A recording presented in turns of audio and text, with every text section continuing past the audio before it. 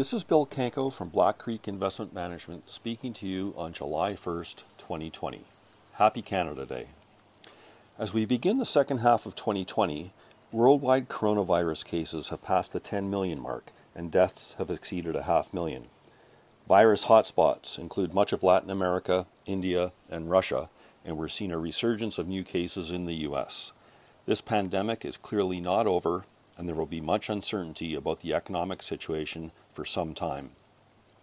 In spite of this situation, equity markets saw a strong recovery in the second quarter.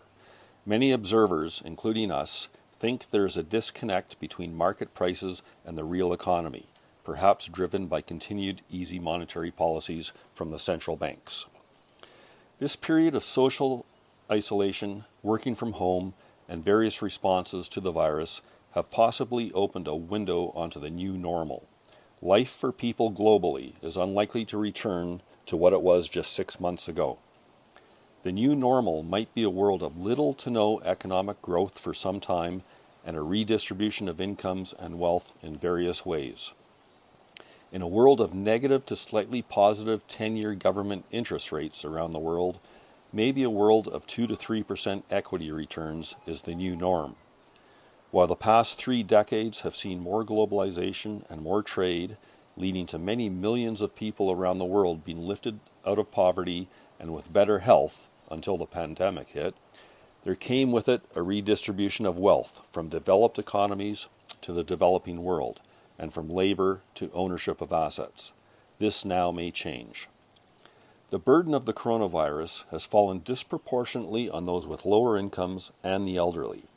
This has given rise to new social frictions around the world, and perhaps a recognition of past and current social and economic injustices. Of course, these injustices are first being addressed in the most developed democracies, while similar problems exist in China, Russia, India, and other countries where it may take much more time to change. Globalism is on the decline, and populism in politics is on the rise. Fiscal spending by governments has skyrocketed this year, financed largely by debt and underwritten by central bank policies. The central banks have also endeavored to provide liquidity to markets and businesses, but at some point, a distinction between liquidity and solvency will need to be made. Bankruptcies will rise. We are likely to see a continuation of current fiscal and monetary policies, and perhaps even more of both.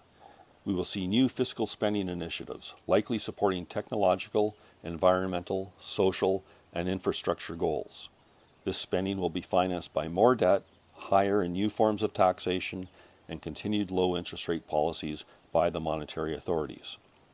This will result in a new redistribution of incomes and wealth towards those more affected by the new economic conditions and towards other social policies such as the environment and social reforms. Welcome to a world of environmental and social tariffs.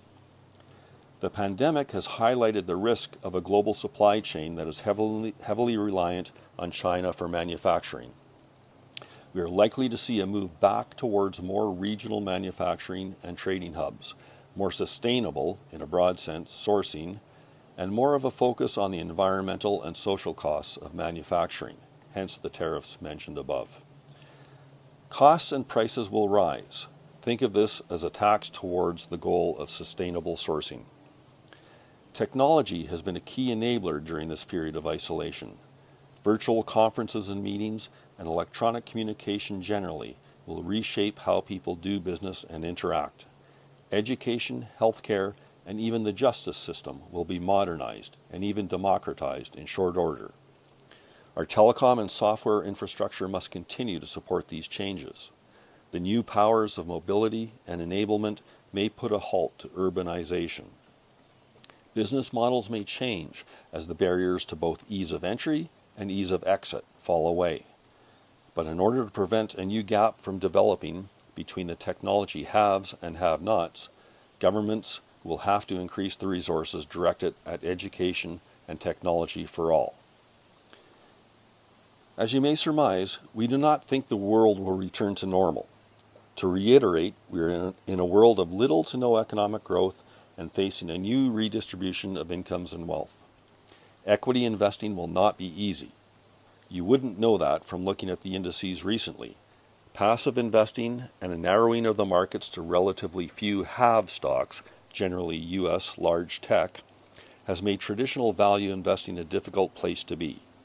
A continued policy of easy money and low interest rates increases the risk of currency debasement and a flight to assets in the form of businesses. We see much froth in certain equities now, but the risk of a bubble in equities generally has increased. The volatility will be wild, and nobody has a crystal ball. At Black Creek, we must continue to be aware of a changing world and find the best ideas we can for our portfolios. Value is not dead, but it is injured at the moment. Thank you for your time.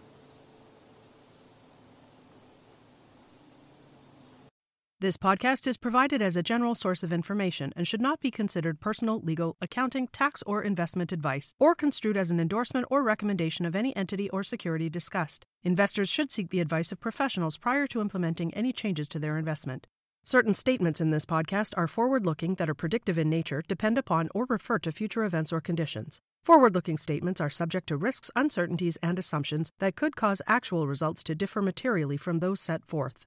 Although the forward-looking statements contained herein are based upon what CI Global Asset Management and the portfolio manager believe to be reasonable assumptions, neither CI Global Asset Management nor the portfolio manager can assure that actual results will be consistent with these forward-looking statements. Certain statements contained in this podcast are based in whole or in part on information provided by third parties, and CI Global Asset Management has taken reasonable steps to ensure their accuracy. Market conditions may change, which may impact the information contained in this podcast. Commissions, trailing commissions, management fees, and expenses all may be associated with mutual fund investments. Please read the prospectus before investing. The indicated rates of return are the historical annual compounded total returns net of fees and expenses payable by the fund, including changes in security value and reinvestment of all dividends or distributions, and do not take into account sales, redemption, distribution, or optional charges or income taxes payable by any security holder that would have reduced returns. Mutual funds are not guaranteed, their values change frequently, and past performance may not be repeated.